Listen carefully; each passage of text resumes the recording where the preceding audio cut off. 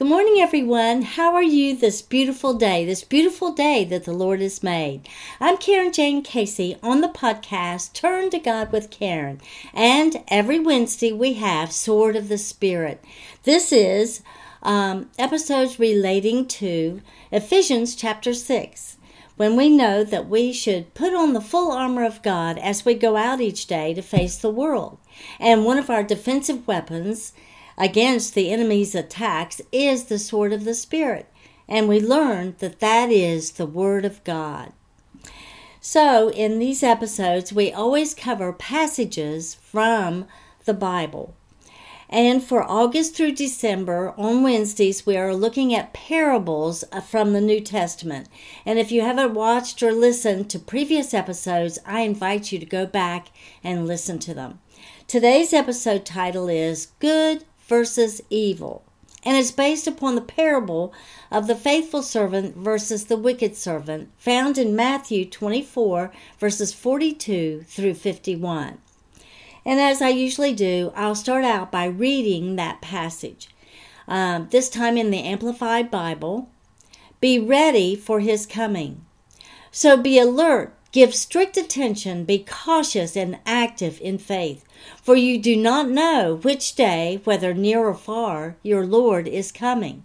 But understand this, if the head of the house had known what time of the night the thief was coming, he would have been on the alert and would not have allowed his house to be broken into.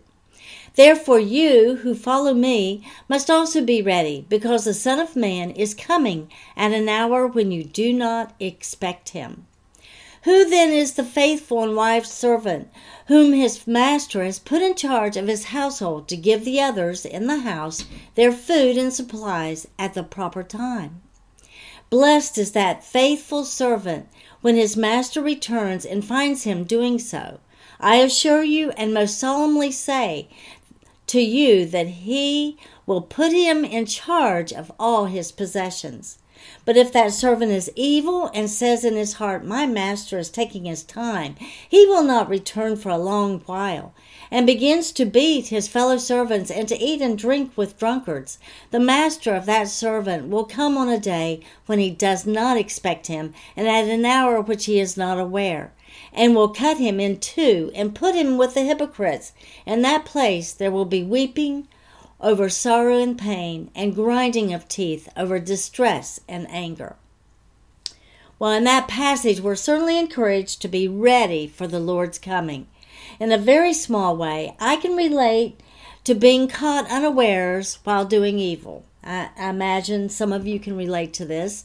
Anyway, one day long ago, while I was angry and fussing at my husband, yes, I've done that before, we heard a knock on the door. And it was my friend, a close friend, and he was shocked to hear my fussing through the door. He had no idea that I could be that ugly, and I was mortified. I cannot describe the sudden shame and humiliation I felt. Well, I was caught unawares, and I was misbehaving. Can anyone relate to that? And let's look at this scripture again in the Message. Sometimes it's easier to understand in one translation versus another. So in the Message, the same passage, let's go.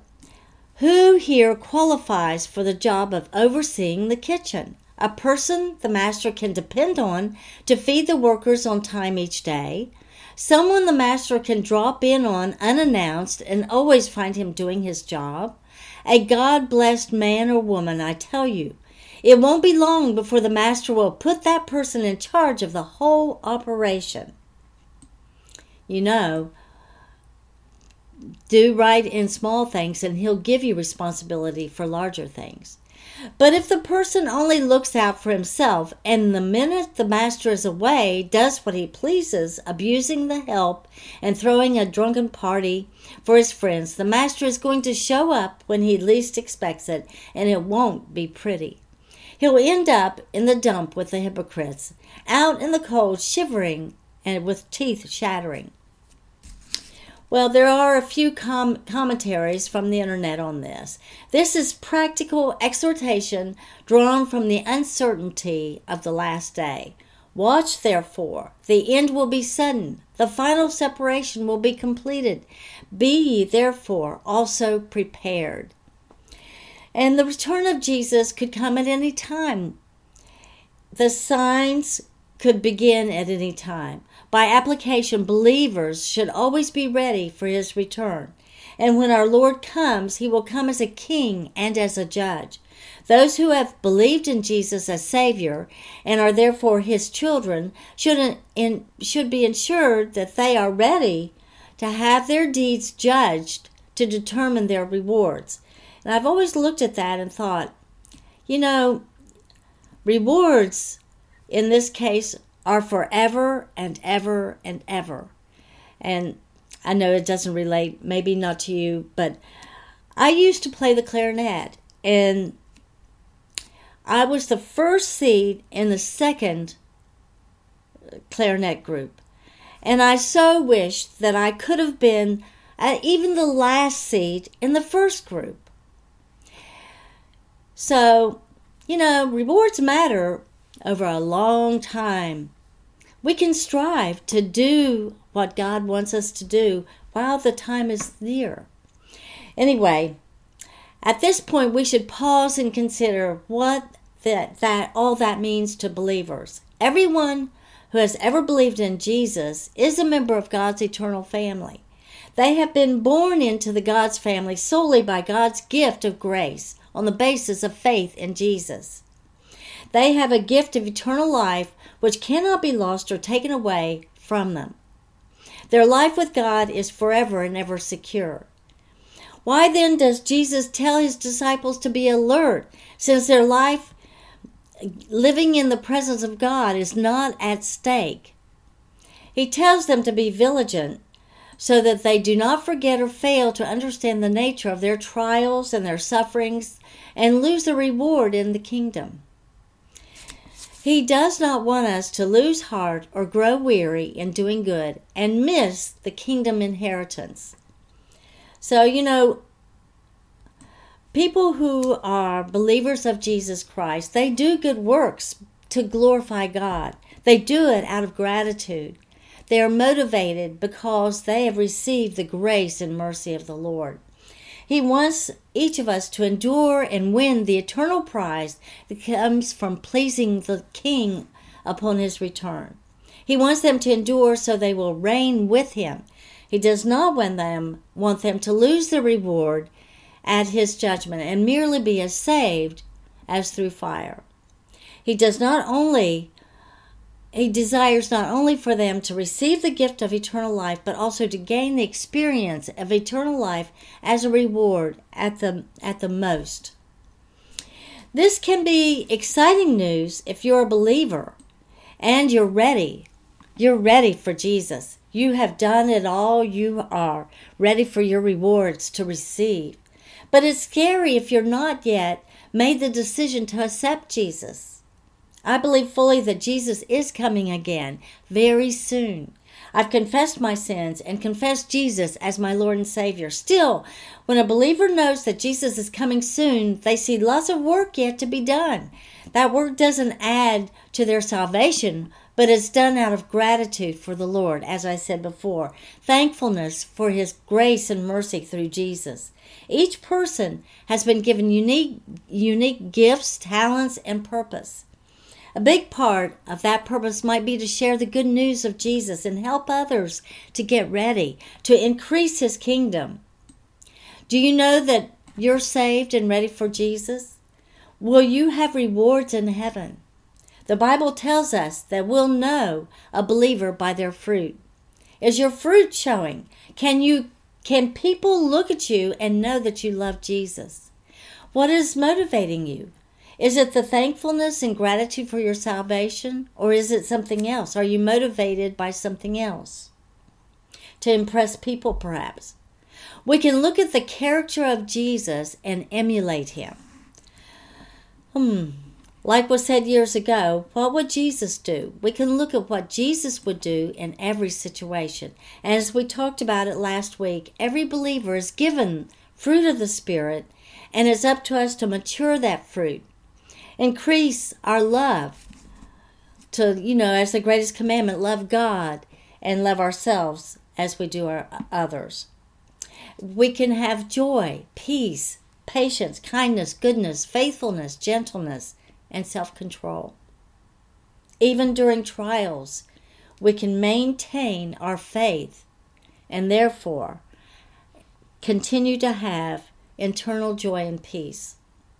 So, if we sincerely see all that's happening in today's world and know that Jesus is coming soon, certainly he is coming sooner than he was a century ago or a year ago or even yesterday. He is coming sooner than that.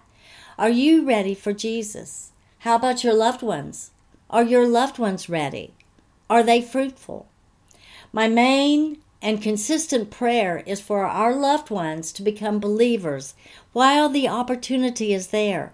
But not just for those that I love. I pray for all of those I've come into contact with, because I don't believe anything happens by accident.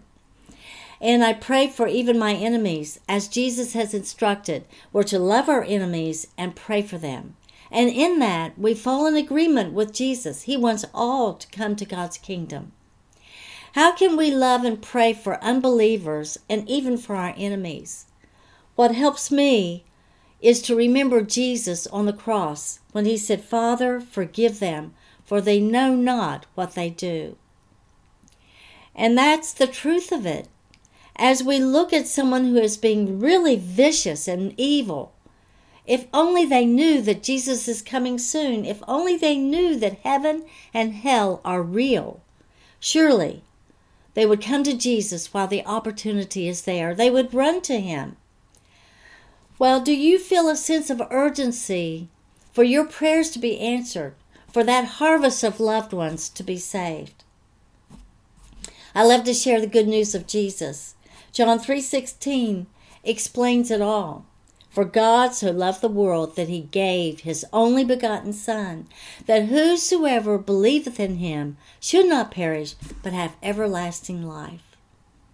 In today's world, a lot of people say, there's many ways to get to heaven. But that's not true. Jesus himself tells us in John 14:6, I am the way, the truth, and the life. No one comes to the Father but through me. So are you a believer? Do you believe that Jesus is the only Son of God? Do you believe that Jesus came to earth to suffer and die on the cross to pay for your sins? And he defeated death. Did you know that Jesus is the only way to heaven? Jesus, his birth, his life, his death, and resurrection fulfilled over 300 prophecies in the Old Testament. That's phenomenal. In any other case, that would be impossible. And it is historical, too. There were many witnesses that Jesus was raised from the dead because he walked among people for 40 days before he ascended to heaven. Many witnesses did see him. We each have free will to decide whether to become a believer or not. I urge you to respond to the promptings of the Holy Spirit while the opportunity is there. Speak your confession out loud as instructed in Romans 10:8-9.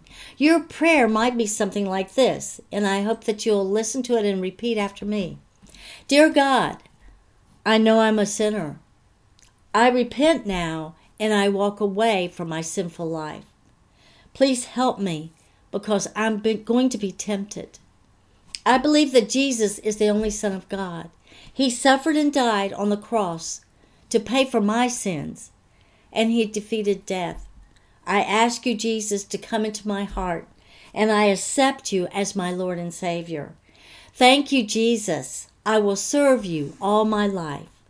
In Jesus' name, amen. When you believe and confess Jesus, you become his. You're born again, saved, a believer, a follower of Jesus, a lover of God. It doesn't matter whether a person who comes to Jesus used to be really, really bad. Once they're saved, their past sins are all gone. They're white as snow. They become part of His kingdom. God has forgiven those sins and forgotten them. You need to forgive yourself. Once we belong to the Lord out of gratitude for His mercy and grace through Jesus, we're motivated to do good works, to walk in right living, to serve Him by serving others. And then others will see that and glorify God.